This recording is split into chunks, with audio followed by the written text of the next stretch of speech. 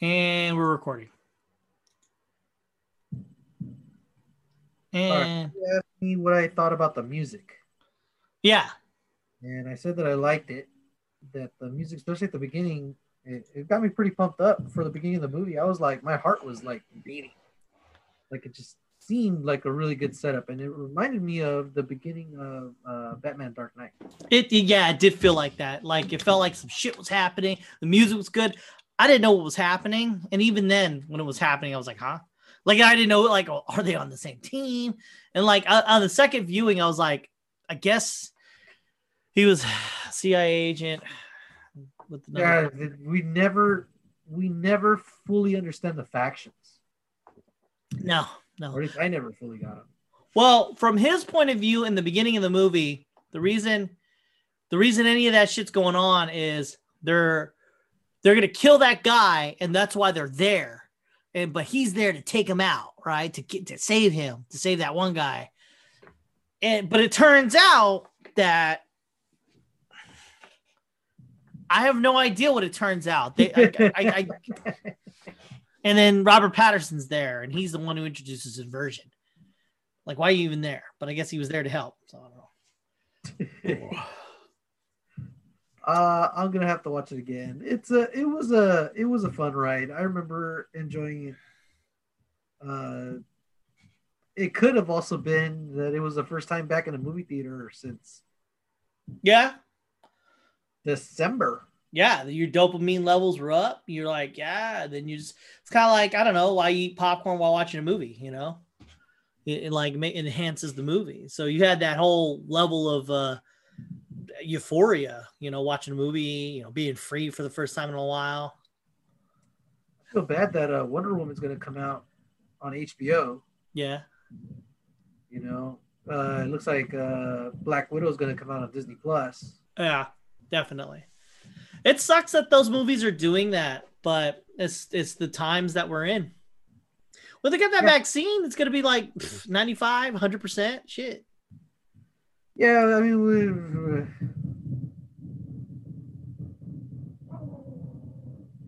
Fireworks. Brought to you by Podcast for We, where you can hear kind of fireworks, but not all the way. There's my engagement. I was engaged when I first watched the movie. Let's not go with the review numbers now, because like I want you to watch it again, see where your heart is. But it's a hard go to watch it again. It just is, because other than the look of the movie, because it did look good, there isn't much to come back to. You know what I mean? Like, I'd rather watch Interstellar again or Inception. Those are really good movies. And like, if you watch Memento, that'll blow your fucking socks back. And that's like a better version of this concept. It just is. And you resonate with the character more. See, I think they gave him too much money, and because of that, he's able to do these grandiose things. So he gets so focused on doing these huge scenes and set pieces to be his it factor, rather than focusing on the story itself. I don't know that that's the case. I think he wants to get to those, but I think he started with the concept first. Okay. That's what it feels like with this movie. Okay. I don't know if they spent more time writing, Inception. It feels like it. Doesn't it? Yeah. Especially, I mean, we talked about this last time, but, I watched it, I don't know, whatever time it was, but at the beginning, he said he wants to get off the train. And they're like, you don't have to get off the train. They're not going to search all the carriages. And he goes, I just don't like trains. And it makes sense. And it's like, he's still traumatized. And to me, it made sense because I'm watching it like, yeah, it's going to be used to get out of the dream from, with his wife. Mm-hmm. And I was like, wait a minute. They thought that far back in the script. Yeah. To reference it in a real casual, it's a throwaway. It could just be like, well, guy doesn't like trains, Then you realize why. And they don't spell it out for you. It's not like he says, well, remember at the beginning of the movie when I told you I didn't like trains? Well, this is why. You know what? That's something that this movie does do, but because of that, it's egregious. They don't explain a lot of things. They just go with it.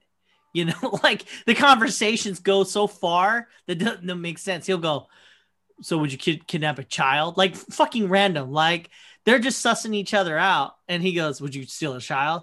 How about a woman if I had to? And I was like, I get what they're doing, but no. Yeah, I mean, well, for me, with the Inception, they don't have to point out their callbacks. They don't. It's part of the universe. It's part of the character. It's something that they would say, but you don't really pick up on the motivations for them saying it until after you watch it.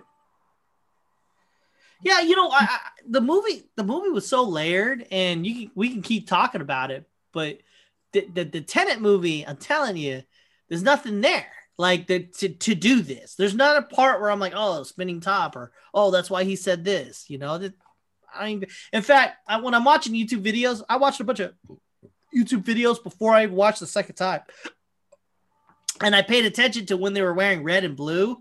Just on the off chance that there'd be some shit that I didn't miss. No. I think it was just a cool effect. I'm like, oh man, the cop cars, they're only doing red and blue. So obviously that means they're inverted. No. No. There was a part where there's some lady. It got so bad. There was a lady so there's a part where she's kissing her kid, telling them we're going to go to Pompeii together. And there's a lady wearing red. I'm like, and she was the only one. I'm like, oh, she must be inverted, because red meant inverted and blue meant not inverted, So I was just like, oh, that's what it means, No, none of that. She wore a red dress and then she wears a blue dress. And that, I mean, other than the fact that some time has passed, it's just her changing dresses, and it just so happens she is in the inversion when she's wearing black. She was tall too. Yeah, she was. Yeah. I think. Huh? I didn't pick up on it, but she was the sovereign queen in Guardians of the Galaxy 2. Wow. Really? I didn't know that. That's fucking cool. My girlfriend picked up on it. She was like, hey, she was in Guardians of the Galaxy 2. I was like, what?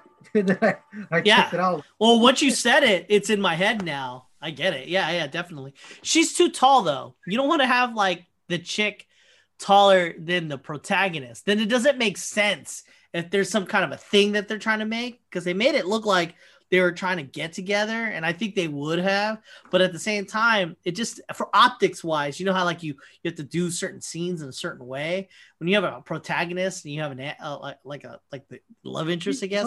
It was a little distracting sometimes. I don't mind the whole tall versus not tall versus short thing. I agree, but in this one, I was just like, fuck, she's tall. Yeah, well, like it wouldn't have bothered me because she's tall in Guardians of the Galaxy. I bet she's taller than what's his name, Chris Pratt. But it doesn't matter because the way they made the movie. But you made her a center character getting with another center character. The optics wise, it just doesn't look right, so it's less believable, and therefore you're you subconsciously you're not like for this. You're just not. Now, yeah, you consciously you're gonna be like, oh yeah, there should be nothing wrong. I get you, but then again, there's a reason why you have establishing shots so that you know where you're at. You don't need it. It's a language of the cinema. It is. No. Yeah, you want if the villain is talking to the good guy, you want them kind of even when you're filming them. But if someone has an advantage, you can make the camera go a certain way where the character is higher than the other, and subconsciously you're saying, oh well, that person's on top because they know what they're talking about, but consciously you're not really noticing it.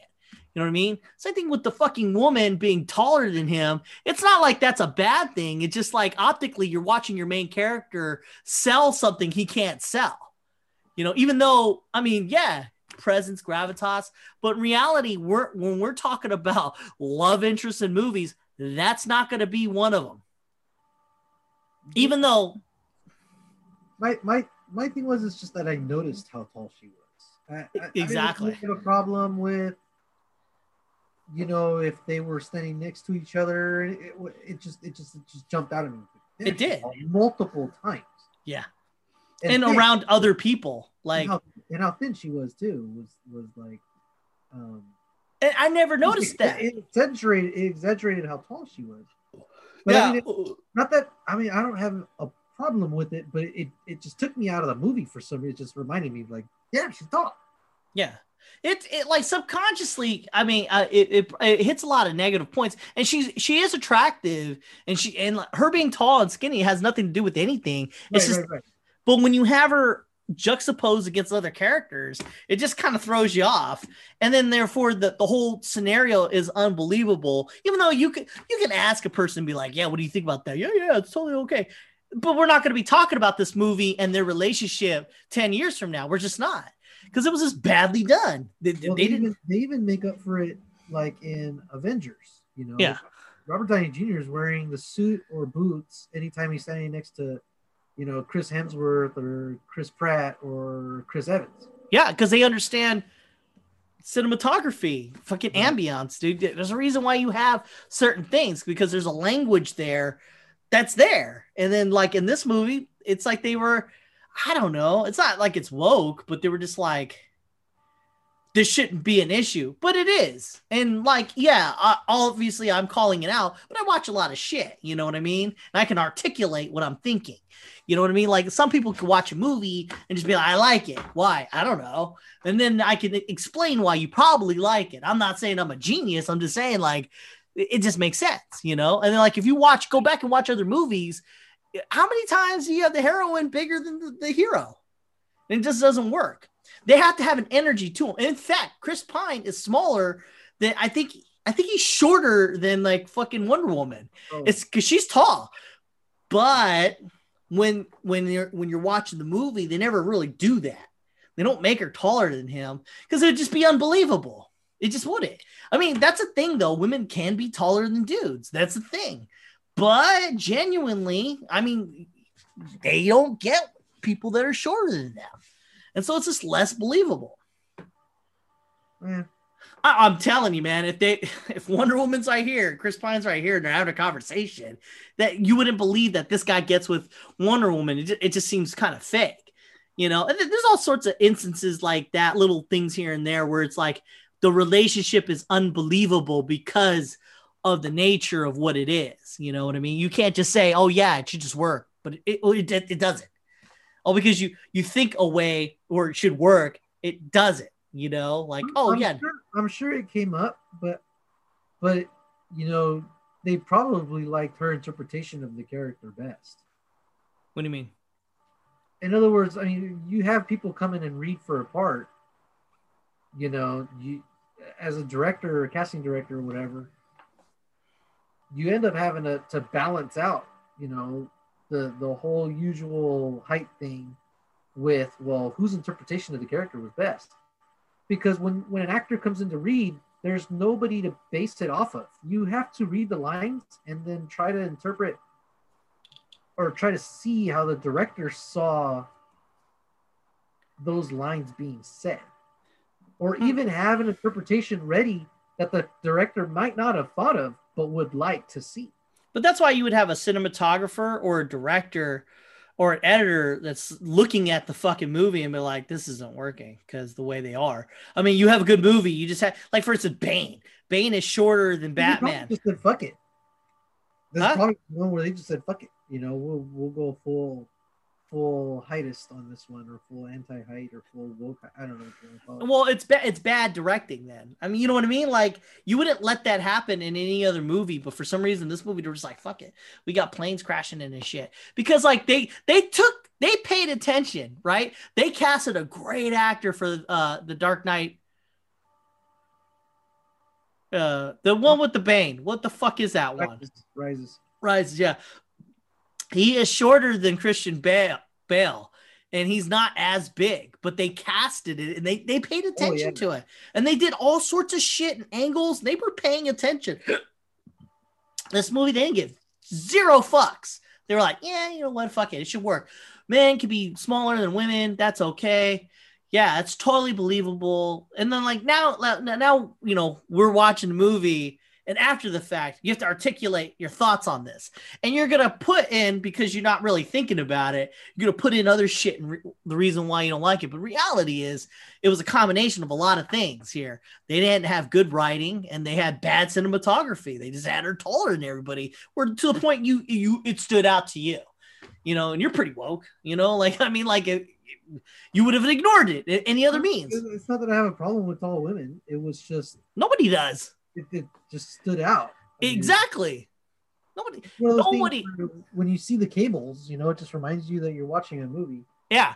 Well, and that's bad directing and bad cinematography. What about tall guys? Well, even with tall guys, they'll usually set things up so that it's not an exaggerated.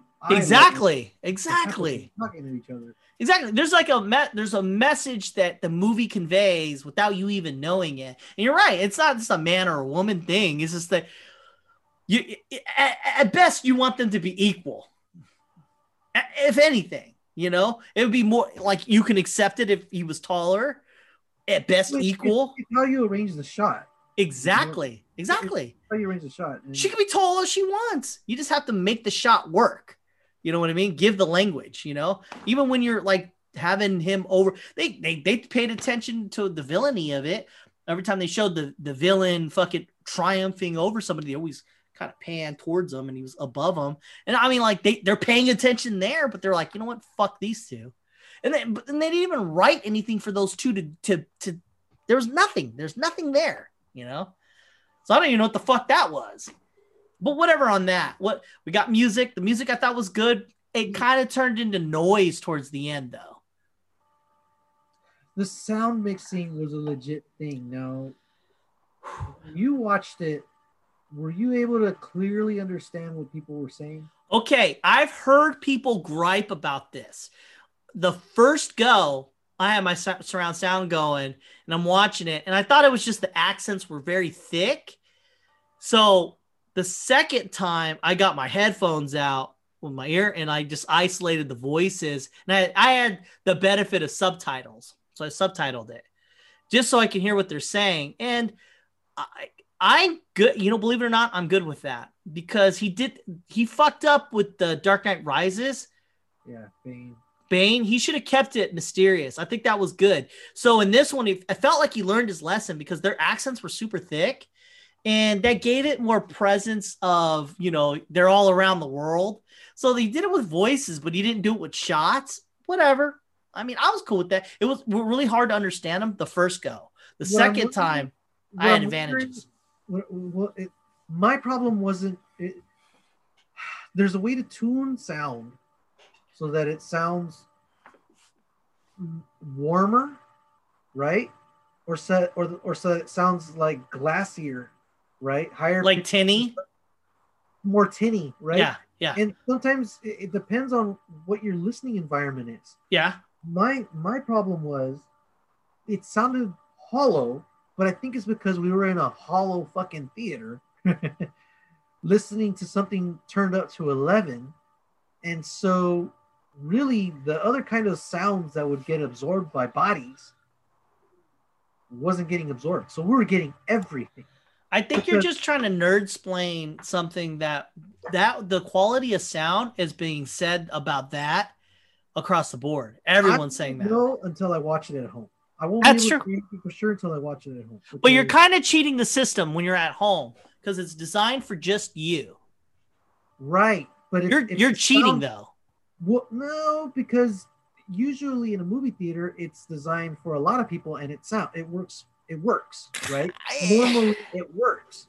Here, it didn't work. I mean, and it's not like I'm following everybody. I'm like, how bad could it be? And when I was watching, I was like, I wish I had subtitles. I'm like, I had subtitles. Even the conversation that he had with Michael Caine, I'm like, and I'm like, God damn it.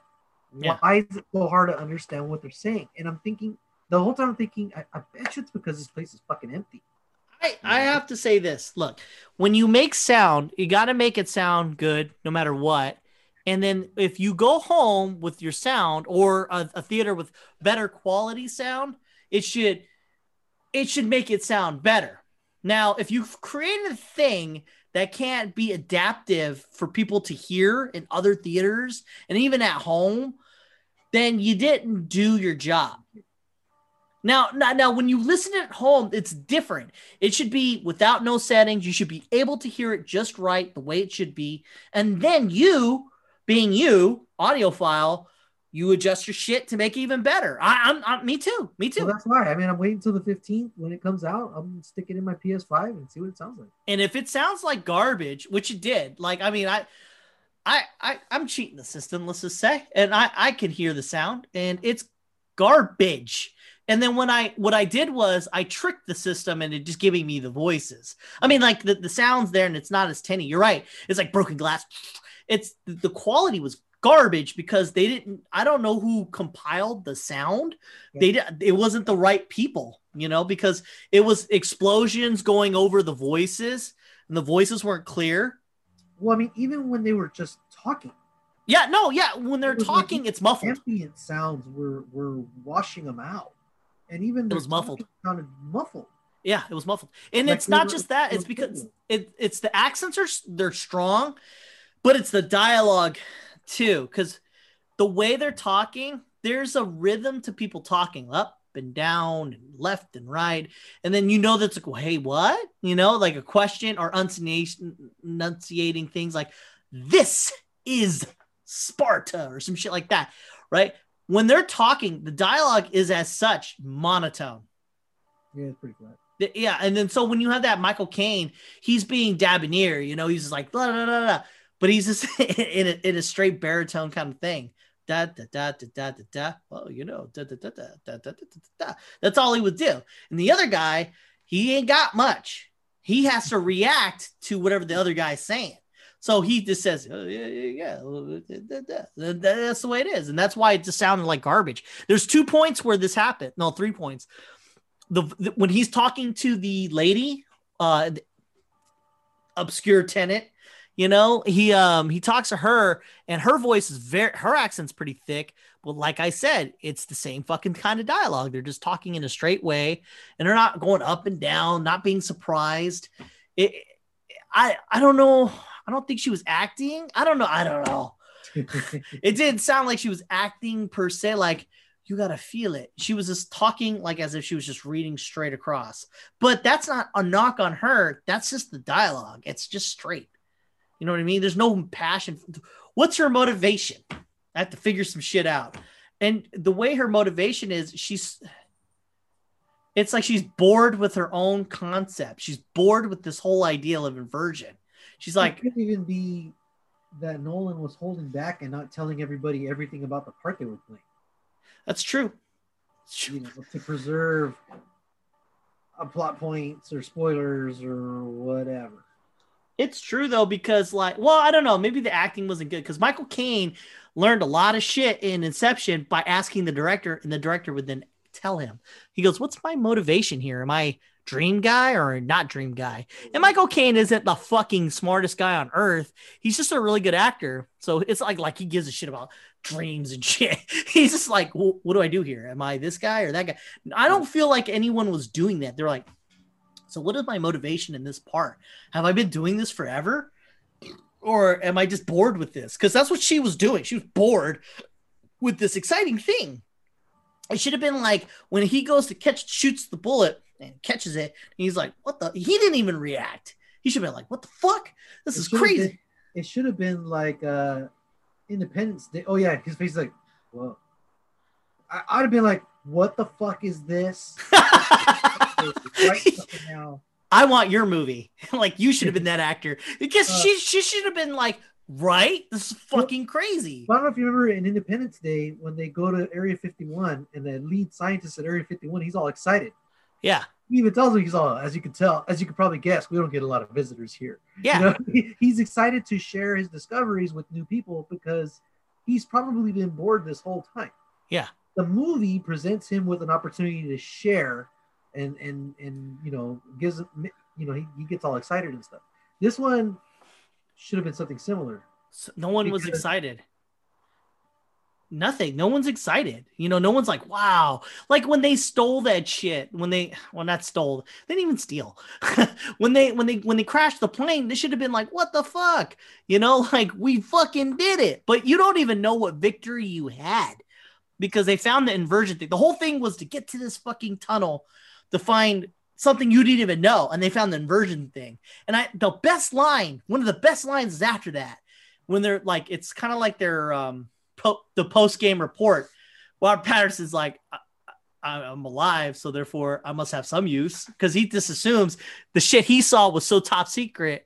Oh man, that makes me mad just thinking about it. So he thinks, oh yeah, this shit's so top secret, they're gonna kill me, which would have been cool, but in reality, he's just pretending to say that, which takes away that whole line. You know, he goes, well, if I'm still here, that means I'm some use. And like, I just saw some shit I shouldn't be alive for. And I was like, oh, this is fucking dope. I was like, this is it. But it turns out he already knew all that shit. And he's just lying to say that. And then the other guy, Washington, he goes, how did he say it?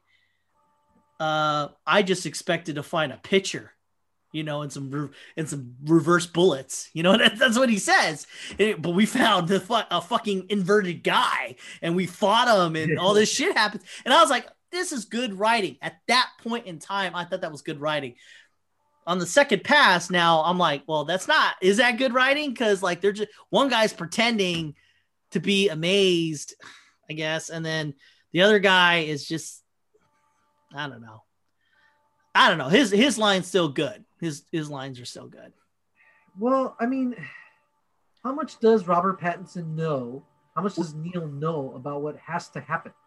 Yeah, he does. He is surprised when he finds out that he was fighting himself too. Yeah, and when he's fighting the guy.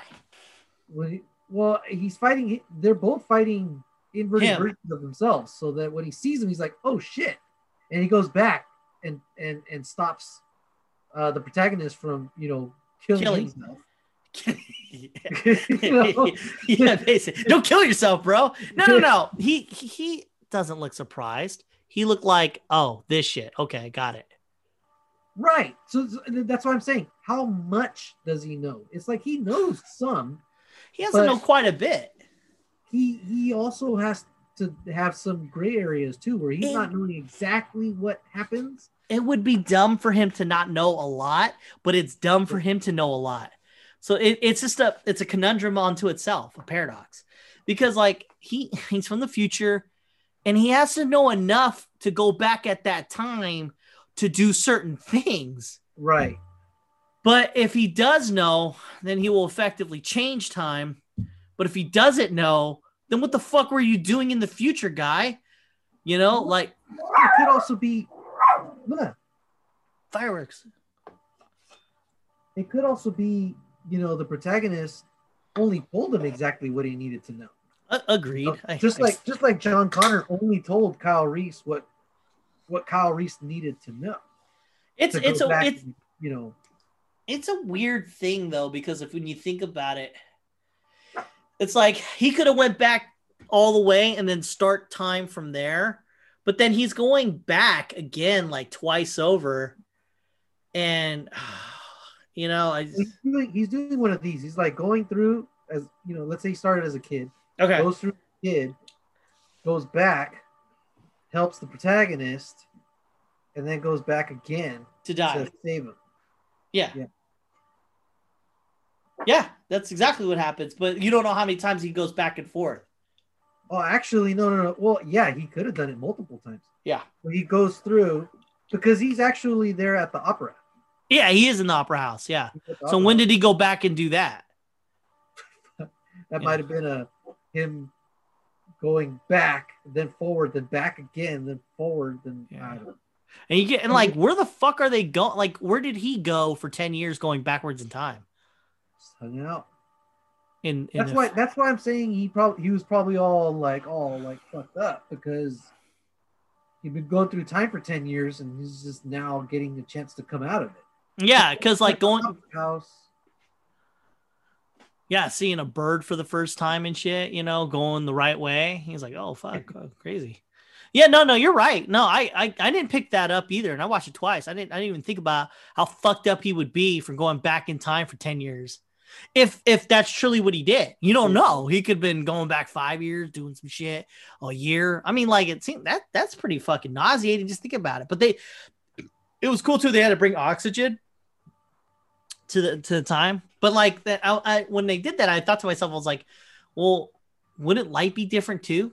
Like, because if air isn't right, why would light be the same? Even smells, you know? Like all your senses would be backwards.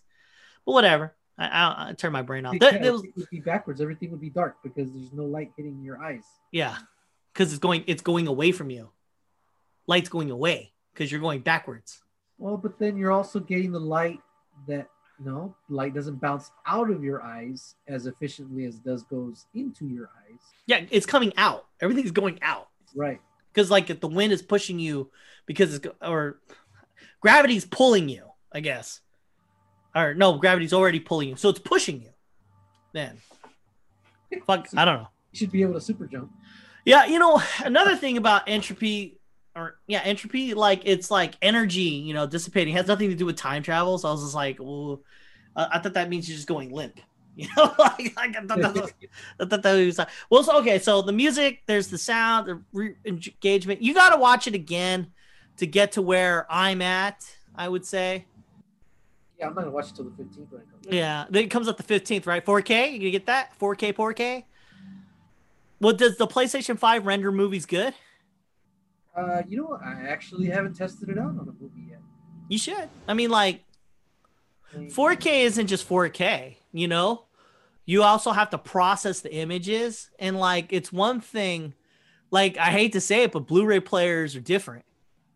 Yeah, and like the Xbox 2, when they first came out, they found that the Xbox rendered colors and images poorly compared to, like a dedicated 4K player. And how do you have your sound system set up? Do you have sound? Do you have the PlayStation straight video to the TV and the sound coming out of the TV, or everything's running straight to my receiver and then to my TV? Yeah, that's the way to go, right? Hit the receiver and then receiver to the TV. And like Anthony's anti that. He's all about purity, but I don't think the PlayStation has enough ports for that. It only has the one HDMI. That is the closest you can get to purity, because all it's doing is just taking the data that it's receiving, the video data, and passing it through to the TV. Pass through, yeah. But no, if you wanted true purity, which this isn't a thing. This is just not a thing. Purity, you go straight to the TV. Yeah, you would go straight to the TV and then somehow, in some shape or form, have another HDMI slot going into the but that's impossible. So you have to go through the receiver to go to that's the purest way. You want to go through the receiver. I mean, and then even if you connected it straight to the TV, you would not notice the difference, My Sony player, I picked it up because it actually has two HDMI outs. An audio out and a video out. Huh. But I'm not running it like that anymore. I was running it like that, but then I got this receiver. It's all Sony. So everything's compatible with everything else. If I turn on my PlayStation, it turns everything else on for me that I need on, so it doesn't turn on. Oh, that's the AN. There's a setting. It's called ANT. Wait, what is this shit called? Maybe I have it on this thing. It's the HDCP. Yeah. Handshake protocol or some shit like that. No, it's not handshake, but it's because you're using it through the ARC, right? The HDMI ARC. It's called HDMI control. It's not. It's ARC. called the AnyNet HDMI CEC. That's it. That's it. I have it on my TV. That's why. I think that's a cool little function, but sometimes it's fucked up because I don't want it to turn my fucking PlayStation on all the time. No, mine's pretty smart. It only turns on what I need to turn on. So if I turn on the TV, it only turns on the TV and the receiver because I want the receiver to be sounding all the time. My TV's dumb. The PlayStation, then it turns on the PlayStation, the TV, and the receiver. If I turn on the Blu-ray player, it turns on the TV and the receiver. I don't know, but I mean, all my shit is pretty new. Well, it's because because my PlayStation's hooked up to my TV. And I usually have like a computer and other things set up to it. But right now I'm running just the PlayStation to the TV. And then of course my receiver. So, and everything I watch is through my apps on the TV itself. Yep. And what happens is I don't know why, but if I'm not watching an app, it'll naturally assume that I was watching my PlayStation. But if I had my computer hooked up, I'd be set. There would be no problem because it's thinking, oh, he's using his computer, but because it's always on. But because it's the PlayStation and that is all, it's like once the app Netflix isn't. You're not watching Netflix, so obviously you're playing your PlayStation. I'm like, fuck it, piece of shit. Like, and it's a cool function that doesn't really. Most people don't have this problem because they have more than one thing hooked up to their TV, and that's my only problem. I would have to hook up something else to the thing. It's fucking annoying. Yeah, but the PlayStation, I wonder how it has to process 4K pretty good. Like, it should be the best Blu-ray 4K Blu-ray player. It should be by default. Yeah, I mean, the processor's strong enough to go ahead and do all the video codecs and the sound codecs. Fuck yeah. Awesome. It should be fucking awesome. I just haven't tested it yet. You know what's a son of a bitch is the computer. Okay, so Sony, the way they design shit, right, is because they own 4K and Blu-ray and shit like that, and they rent it out to everybody else, which is pretty clever. So I have 4K video card.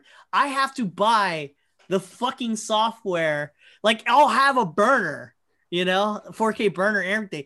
You have to buy the software to fucking use it, even though you have it. You know what I mean? Like, that's stupid. And they've done this forever since Blu-ray.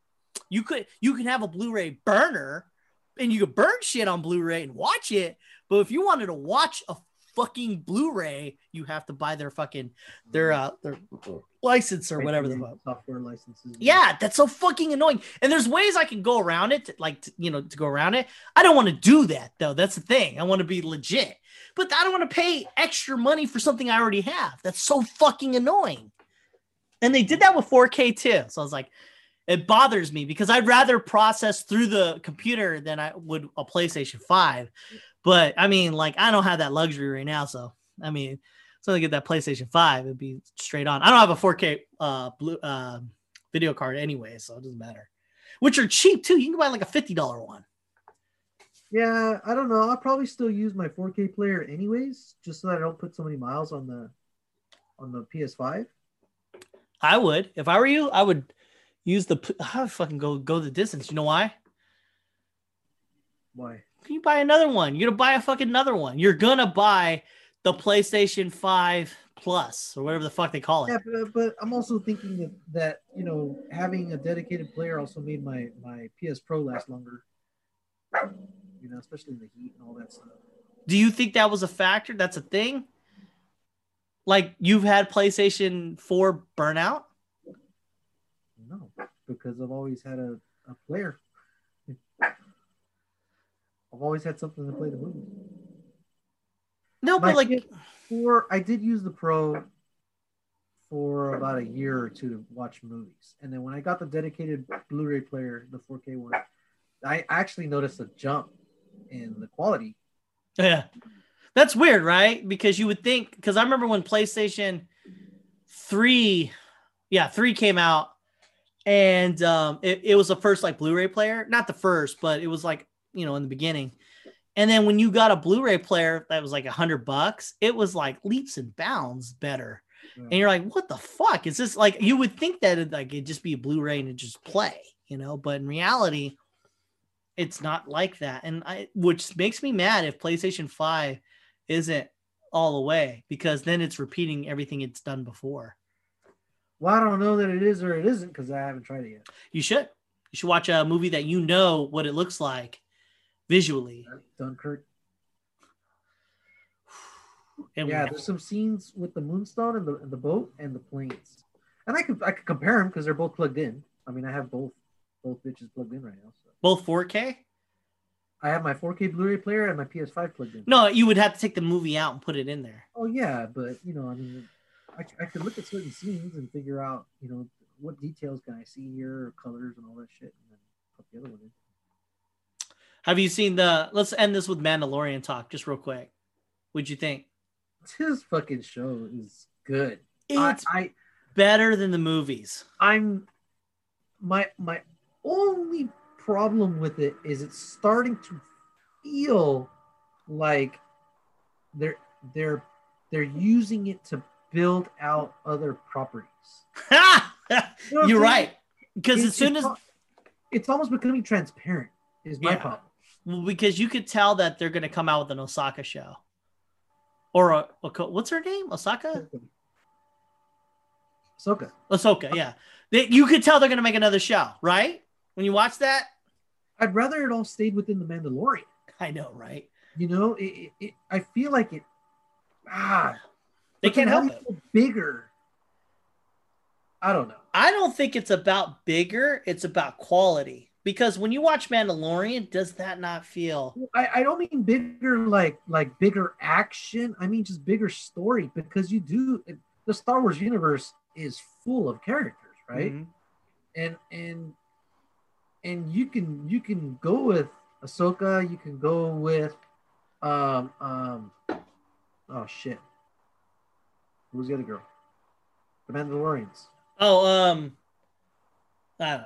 I know what you're talking about, but goddamn name is Battlestar Galactica chick. Yeah. Cara Thrice. You can go with that Mandalorian plan too, but it just feels like when Ahsoka tells him at the end, I can't train him, and he's like, we had a deal, and he was like, and then Ahsoka was like, okay, go to this planet. I was like, fuck.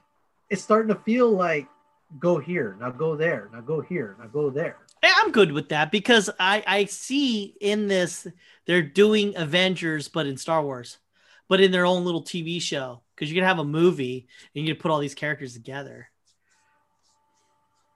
Yes and no, but if every episode or arc ends with go to this planet, find this person, they'll help you, and then it's like psych, you know, it's like, oh, I hear you. The princess is in another castle, you know. And yeah, I hear you. I'm good. I'm good with that to an extent. It needs to go somewhere, obviously. I'm still okay. I'm still on board. I'm not hating on it. I'm just like, it's a crack that I'm seeing. I'm like, shit. How much of this is Jon Favreau trying to drive the vision of the Mandalorian, and how much of it is Disney saying, hey, you guys did such a great fucking job, but now we need you guys to introduce these other properties so that we can start making money off of those now too. Well, they got the right guy for it, because if you watch Clone Wars, which I'm doing again, and I'm on season 4 already, they literally they have so much fun making these shows, because they're like, they had an episode with Obi-Wan, then they spilt over to another character, Ventress, and then so I started watching some of it, right? Yeah. I watched the movie. Oh. Yeah, that was weird. Ahsoka's introduction was... Yeah. Snips? I don't like it. It didn't make a lot of sense. She's talking all kinds of trash when really it should be like, hey, you're a Padawan. You need to shut the fuck up. Yeah. You know? And she's talking shit to him in front of other people, and really they should have shut her up a long time ago, right? Yeah. Watch episode 1, and Obi-Wan just like subtly doubts Qui-Gon in front of others, and Qui-Gon just gives him a look like... And then afterwards, Obi-Wan practically is on his knees, you know, saying, I'm so sorry. I shouldn't have fucking, you know. Yeah. I shouldn't have said that shit and this and that. He's like, hey, man, don't worry about it. You know, they say their thing, right? But it's a big deal. It lingers to the point where Obi-Wan has to apologize for it. And it's not even that big of a deal. In this one, Ahsoka's just like straight up talking shit, undermining him, challenging his authority, giving him a nickname, you know, not showing any respect. And I'm like, and then she's wearing this fucking tube top thing. And I'm like, what Jedi warrior outfit is that?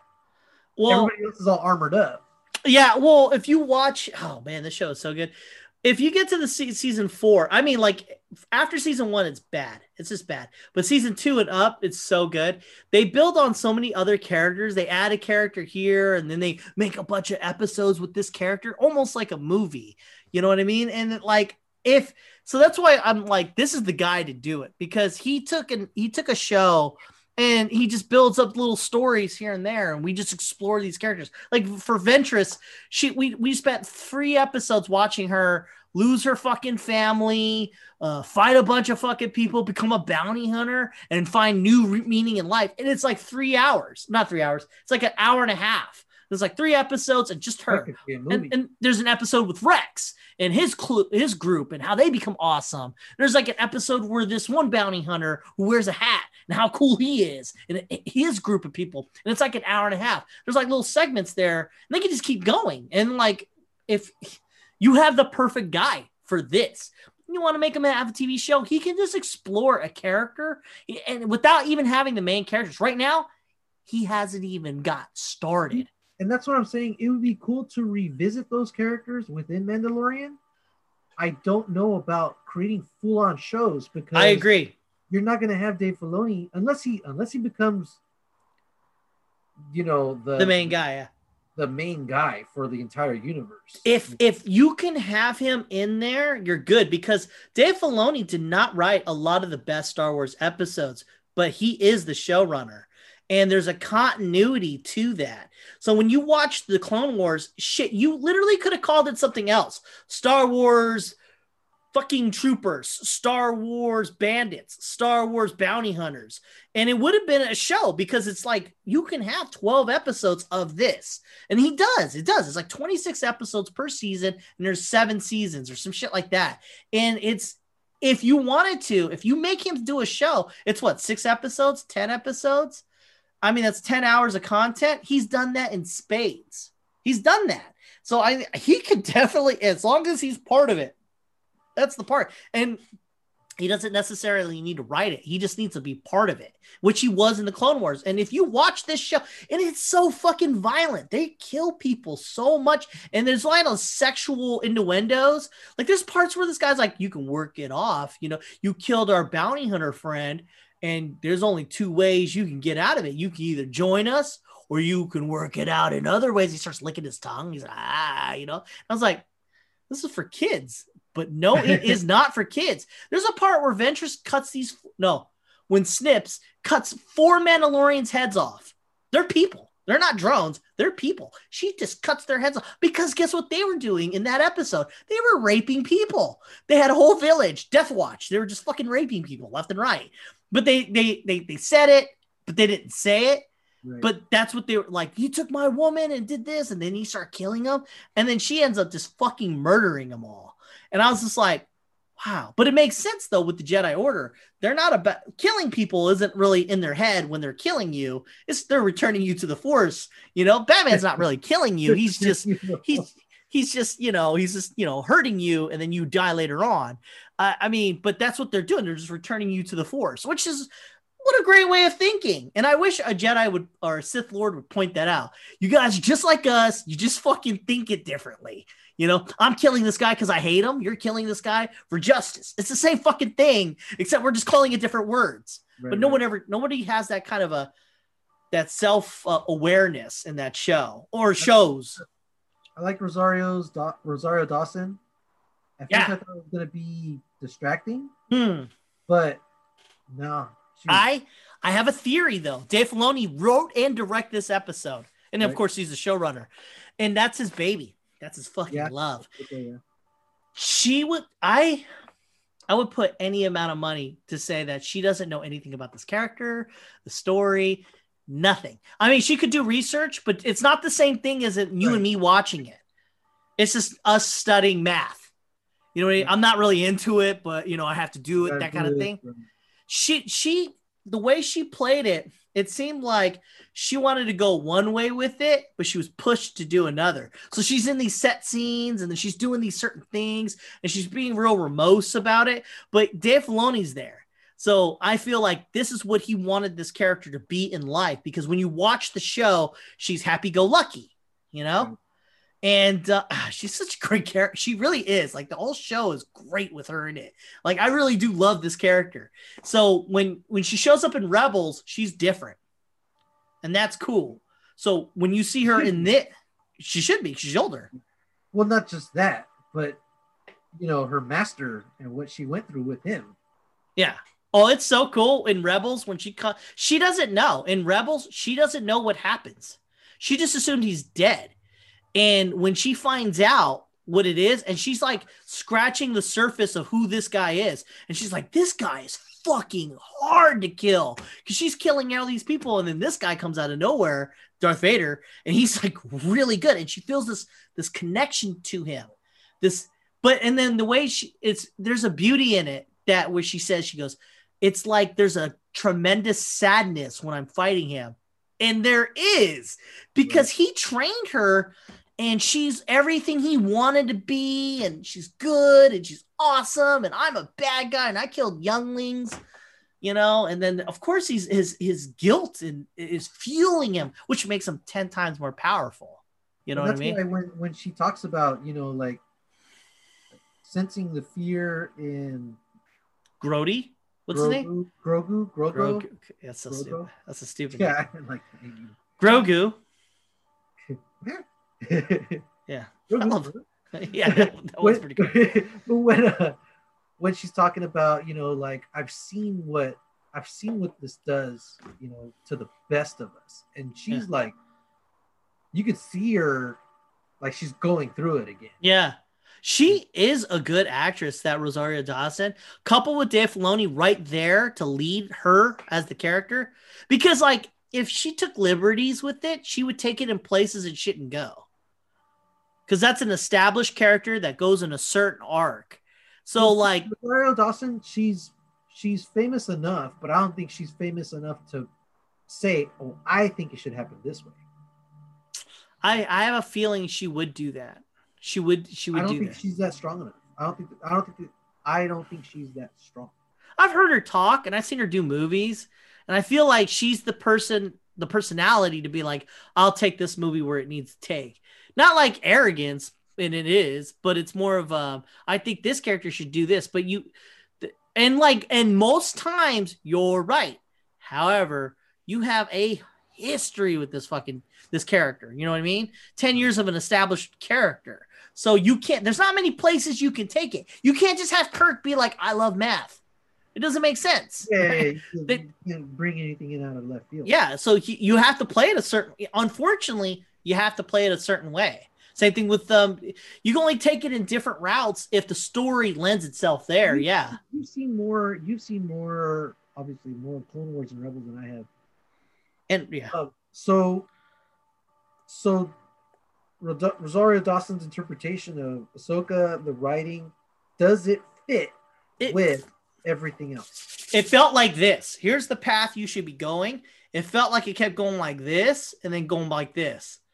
Like they're only in acting choices, like the way she would act. She would act too withdrawn. And I'm like, yeah, I guess you could do that with that character, but she didn't take it too far. Okay. You know what I mean? She's not supposed to be stoic. You know what I mean? Like, I've seen some shit. And although, yes, you have, that's not what your character is at that place in time. You're still trying to, you finish killing the bad guys, right? Because this is after Return of the Jedi. Supposedly, some people are trying to say that this time takes place before Rebels, but in reality, Rebels ends with the Return of the Jedi. Like right after the fucking Death Star dies, that's when the Rebels ends. And they're going to look for Ezra and Thrawn, which is a thing they bring up in this show. Yeah. Like, where's Thrawn? That kind of blew me away when she said that. I was like, whoa, what the fuck? When did this become a thing? Thrawn was some bad shit, but not like that, You know what? Depending on how the new Luke Skywalker interpretation goes. What do you mean? Oh man, I'd love to see Shadows of the Empire. What are you talking about? What are you talking about? You didn't know they cast somebody for Luke Skywalker? Why? But why? But for who? Mandalorian. He's gonna be a Mandalorian. He is? It looks. I've seen some. I don't know if it's like concept fan art. It looks good. Wait, like what? Why? I guess. I mean, he spends 30 years doing shit. Sebastian Stan. No, I've seen that before. Even this show, they talked about him being like he's like the child of Luke Skywalker because he looks just like him. He would have to be Luke Skywalker. No, I know. As a joke, people use deep fakes to put him in movies, and that was a thing. I didn't know that was actually going to be a thing. Why would you do that? So Return of the Jedi happens. This show happens, and then you have 5 years after this show happens. It is. It's 5 years after Return of the Jedi. Well, oh shit, that's weird. Because when they go to look for Ezra and Thrawn, it's right after Return of the Jedi, and you're saying it's 5 years later. I mean, like, what the fuck, man? Like, She's still looking for him. Yeah, and she wasn't even a pivotal character in the fucking show. You know what I mean? She was in the show, but she wasn't like she had something to do. You know what I mean? She was just there guiding, young Ezra, to the point where Ezra fucking resurrects her or whatever. I don't know. I thought her character depiction was only good because the director was there, but it felt like she was trying to change lanes because she doesn't really know that character. She doesn't. Yeah, she might not have been trying to change lanes. She just probably didn't know what the lane was. No, she wasn't. She was doing her own thing. And like, you take the lines and you do your own thing. But like, I mean, I don't know. It's hard to tell what you're going to do with this character. And if you made another show, I could see that going south. Could she hold it on her own? There are episodes in Clone Wars where it's just her and they're really good, but it's young version of her.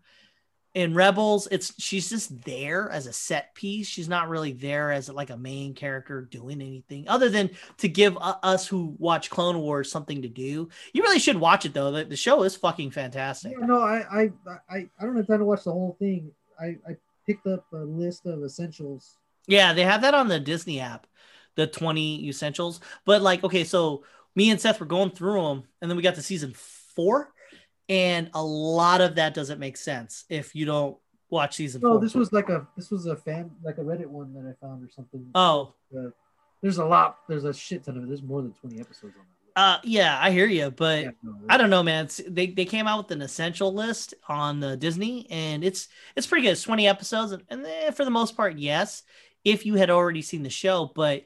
When I was showing Seth season 4, the one episode of season 4, they were talking about Savage Opress or whatever, Savage Opress, who's Darth Maul's brother, and that's actually pretty good.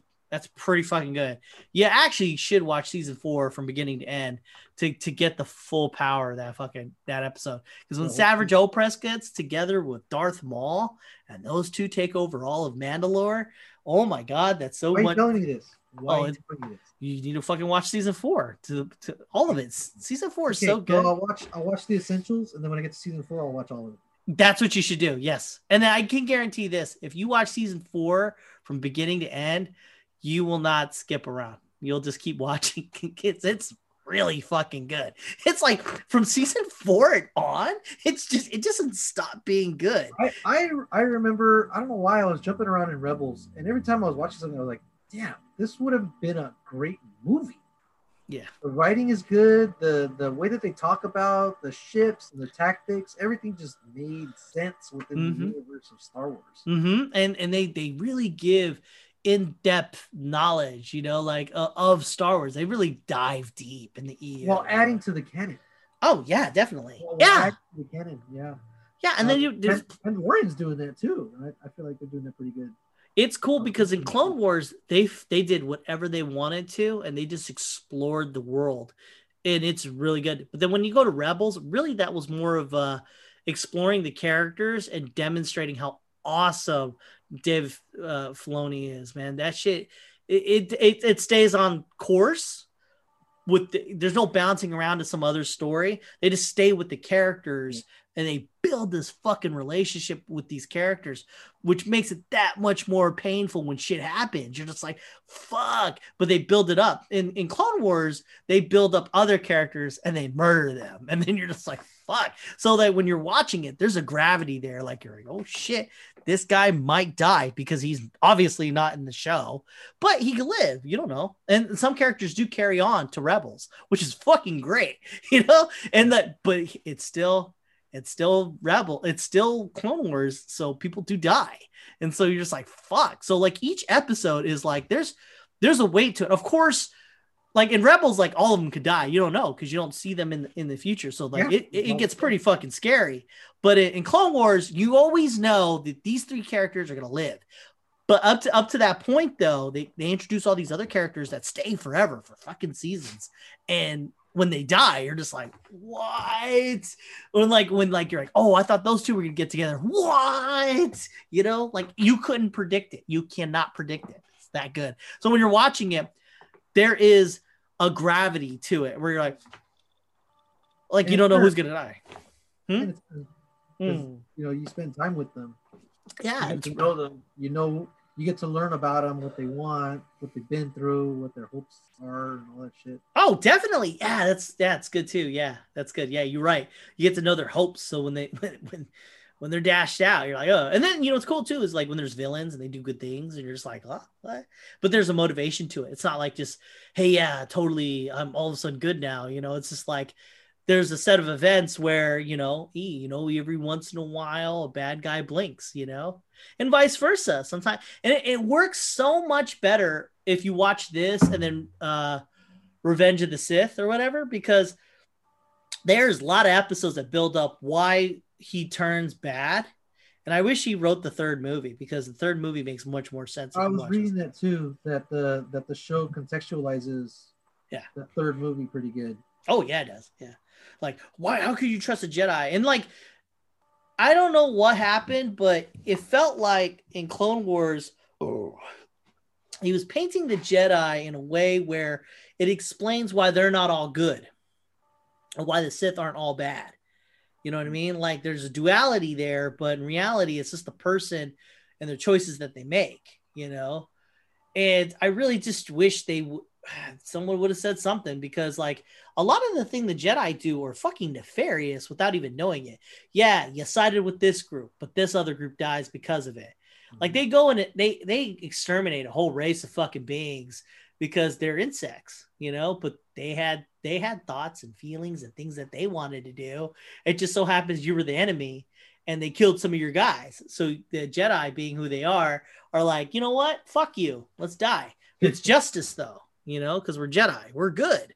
And I thought, man, there's something. I mean, maybe if you just untether Dave Filoni away from all of this, he could make something really good. Like, I mean, this is the whole idea of being good guys who are just doing bad shit. They're good guys, but obviously what they're doing is wrong. Well, I think him and Jon Favreau found a way to give us what we wanted in a new way. Yeah, Mandalorian. I feel like that's so hard to do, because usually, like, when you're in a sequel or something, it's like, okay, how do we give people what they wanted without being repetitive? Yeah. And do something new. It's by working within the rules of the universe that you set, so that you can continue that story.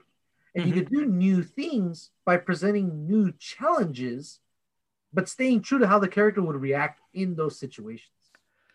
I agree. They introduce a new character, Mandalorian, but he's still existing within the universe that really kept us coming back. Yes. And so he's operating within it, and there's rules and things that we recognize. And so we're like, this is plausible within the universe that has been presented to us since 1977. And so they figured out how, without having to do, okay, let's go full nostalgia, in episode 7. Let's try, okay, that didn't work 100% with everybody. Okay, let's go back the other way and try to be subversive. Yeah. Okay, that definitely fucking didn't work. Okay, let's go back to full nostalgia and more, like a shit ton of Death Star. Oh, fuck, that didn't really work either. Yeah. And it's because they got away from the fact that, for a lot of people and the hardcore fans, these are characters that exist within a world that's established. And so really just give us that. Just obey your own rules for the world that you set up. Don't give us this new fucking area Exegol that we've never fucking heard of. Don't give us, okay, Emperor Palpatine waited until right now to attack. I guess 100 Death Stars wasn't enough. So Death Star Destroyers wasn't enough. So you had to build 3,000 of the motherfuckers.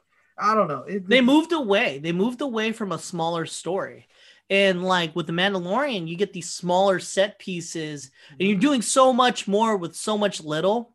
And like, it just grows. Like, for instance, you got a town and you got a magistrate and you got Michael Biehn, and then you just introduce like one other Jedi and you have every fucking thing.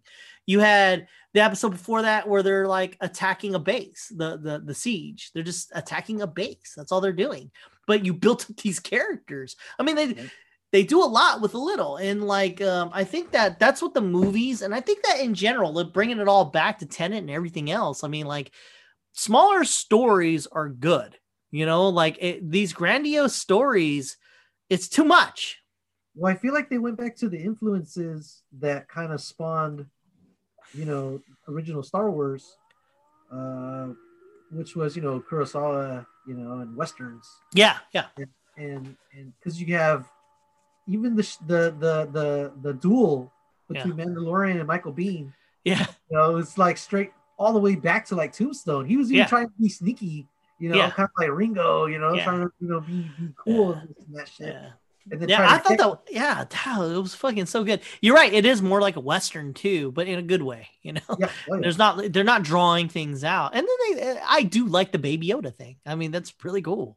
You know what my wife does though? Every time she sees something new, like an animal, she looks at me, merchandise. Yeah. Like that's what they're doing. Well, that's in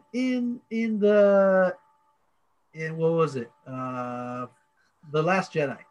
That was all merchandise. Those little things. Exactly, dude. That's what she said. That's what she said. She pointed out. She goes, cold-blooded, super transparent cash grab. She looked at the Yoda.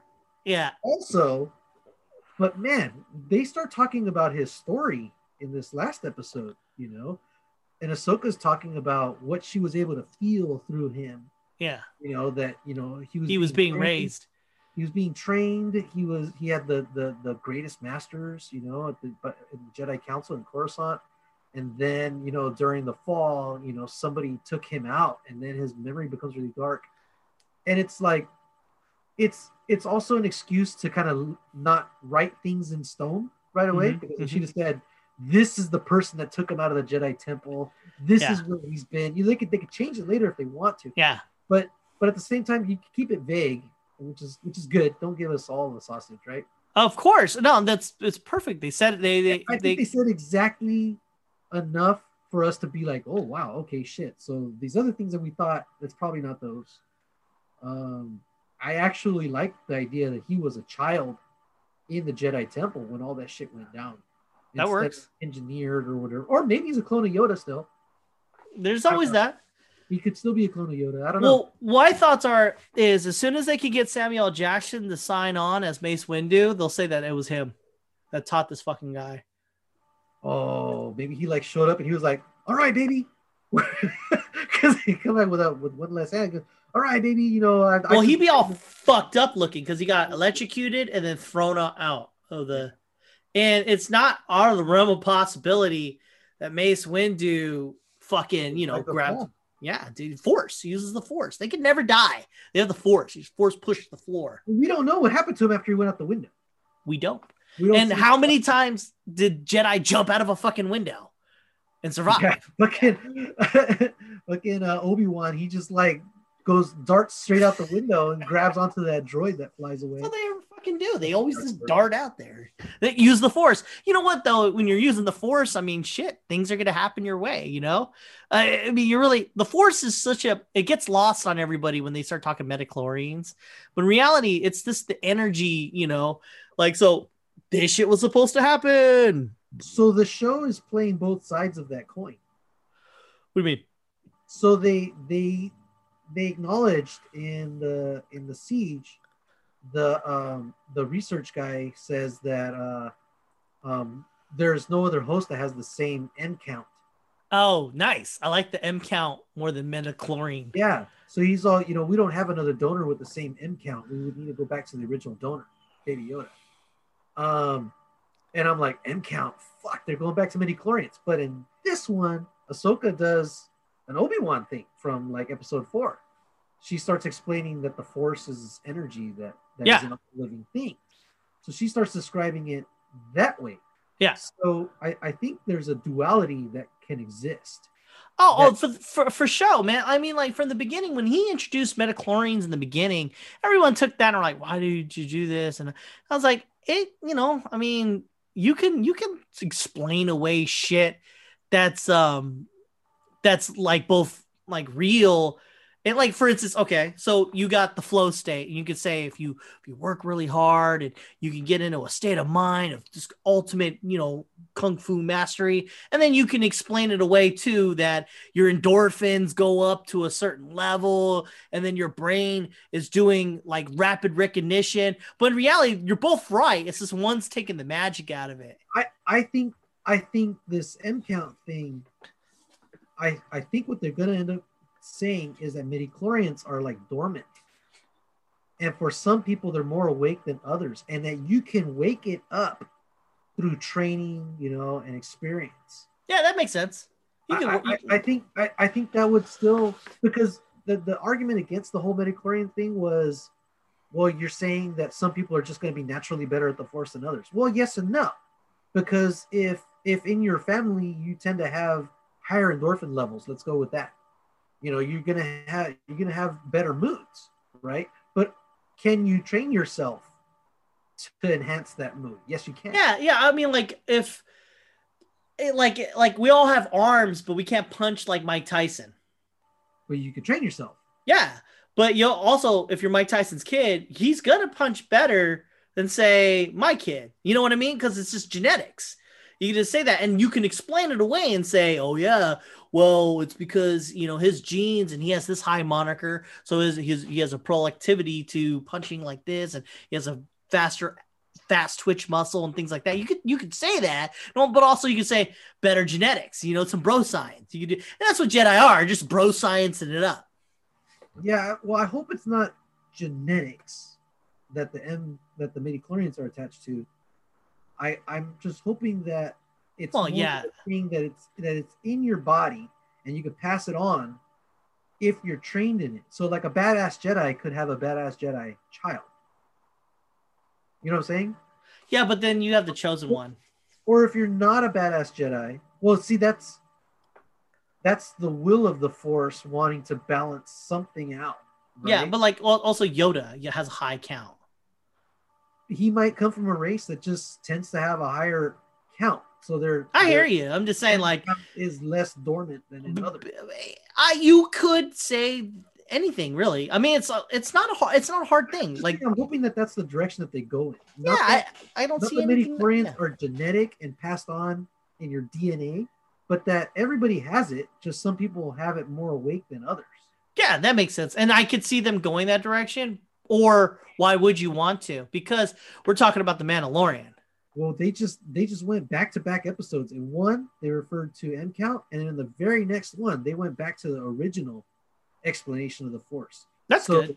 Back-to-back, they presented the original trilogy presentation and the new trilogy presentation of the Force, and those are kind of juxtaposed, but if they can merge them, goddamn, that just weaves together episodes 1, 2, and 3 with 4, 5, and 6. It's cool if they could go either way. You really could go either way, science, and you can go either way, frou-frou science. Like, oh yeah, training and it works. Both can exist. The fact that we have to like stick in the mud and say, nah, it's got to be this way or that way. You know what I mean? Like, I like kind of like the Buddhist angle on this. The idea that it's all within us. We just have to be able to tune ourselves to recognize it. Yeah. The nirvana, being at peace with everybody can do it. It's just you just need to train yourself to be able to get them. It reminds me of an episode of Voyager in which Janeway of science, right? She has to go and save her fucking person, and she has to go through this ritual, right? And science, but she's science. So she studies like thousands of rituals and shit like that as she goes into this thing. And there's these people talking to her and telling her to do things. And she's fucking having to lift the rock and do all this heavy shit and just fucking go through this whole thing. And it's like, this shit's so hard for her, and she studied all this shit. She tortures herself, right? And to save her crewmate, right? And it turns out like, once she gave up, and like believed in the shit that she was doing, then she was able to save her crewmate, right? And and because she believed, right? And then the doctor comes in and says, oh, look, it seems to be that you, when you were doing all this physical stuff, you were inciting your body like this and that, and you did this, and then you were able to give the hormone to save the thing. So if you hadn't done all that, you wouldn't have been able to save him. And as he's talking the science, she's kind of tuning him out. Like you just hear him as a murmur. And it's really the magic of the thing is gone because you just explained it away. It was so magical to come to that epiphany of everything you thought you knew, you did not know. And then you just like gave in to something bigger than yourself. And then when you start hearing the reason why it all works, then it's not as magical. And she even says that. She goes, it's not as magical. I like hearing all the pretty stories. And that was the argument against midichlorians. Exactly. It loses the spirituality side of the Force. But here it's Dave Filoni and his writers kind of going, you know what? We're not just going to ignore it and pretend like it didn't happen. We're going to find a way to make it work. You can too. And you could tell somebody if you work out, you'll be like this, but in reality, it's more of you have to believe, you know what I mean? Like you may know something, but to understand it, two different. You can tell a kid, hey, look, if you work hard, you'll get to where you want to go. But to hear it is not the same thing as living it. You have to inspire them. And it's sometimes has to be like a spiritual, Yeah. But in reality, you go the path and you either learn it or you don't. And it's not a thing of you and me. And it doesn't matter who it is that inspires. It's really like, are they receptible in the Force in the time of their life to hear the words and then to do that? You know what I mean? Like, oh yeah, if I work hard, I could do what I want to do, but in reality, it doesn't work that way. It's you could be an inspirational person in the world, but it's up to the person receiving it to go the journey, to do the thing. And that's what makes things magical. So especially with metachlorines, you can tell them, if you train really hard, you can activate your metachlorines. But once again, you're hearing it, but you gotta actually fucking Jedi that shit, That's why you got your Jedi. And you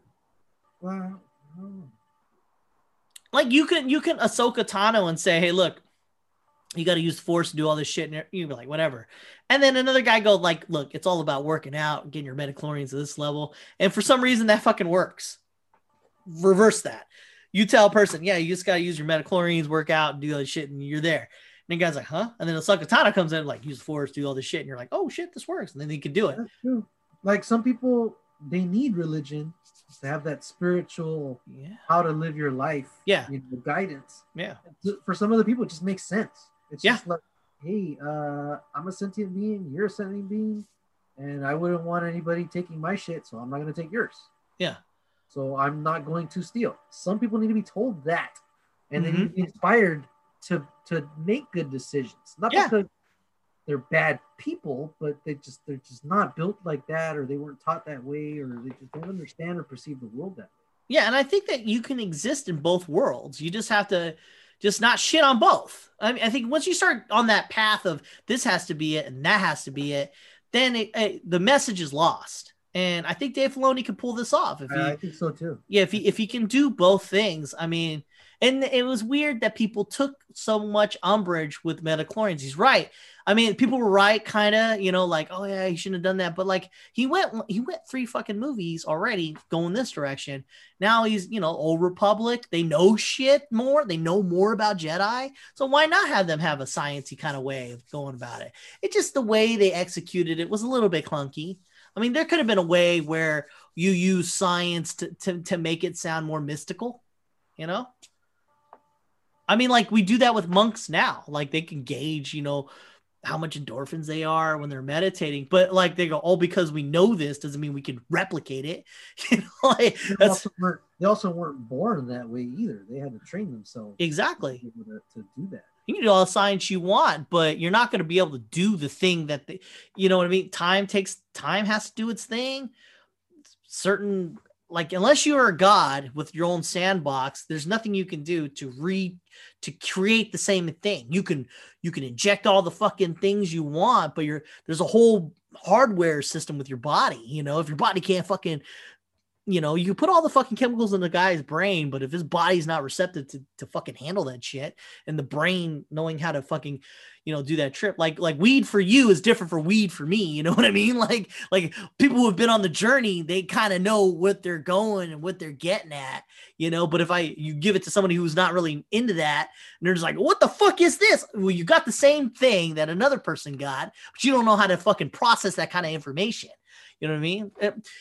And you could use all the science you want. It's hallucinogenic. You're the 5-HTP in your fucking gut, metabolize it, and you can do all this shit, but it doesn't fucking matter. It just matters on how you know, how you're interpreting it. Yeah, and how you come out to be. Yeah, I mean that's the way it is. So I think this is good. I think this is a good stopping point. Went way longer than I wanted to, but we had some technical difficulty. So as always, please like and subscribe. If you like this podcast, you can find us on Podcast for We. We're on Spotify, iTunes, all this shit, SoundCloud, wherever you love podcasts, that's where we're at. And as always, be the better person than you were yesterday. Be that person you wanted to be tomorrow, today. Why put it off? Be your future self now. And as always, you know, head on a swivel. Stay frosty. I don't even know how to fucking stop this fucking thing. I'm just, just fucking laters. Let me hit the stop button here.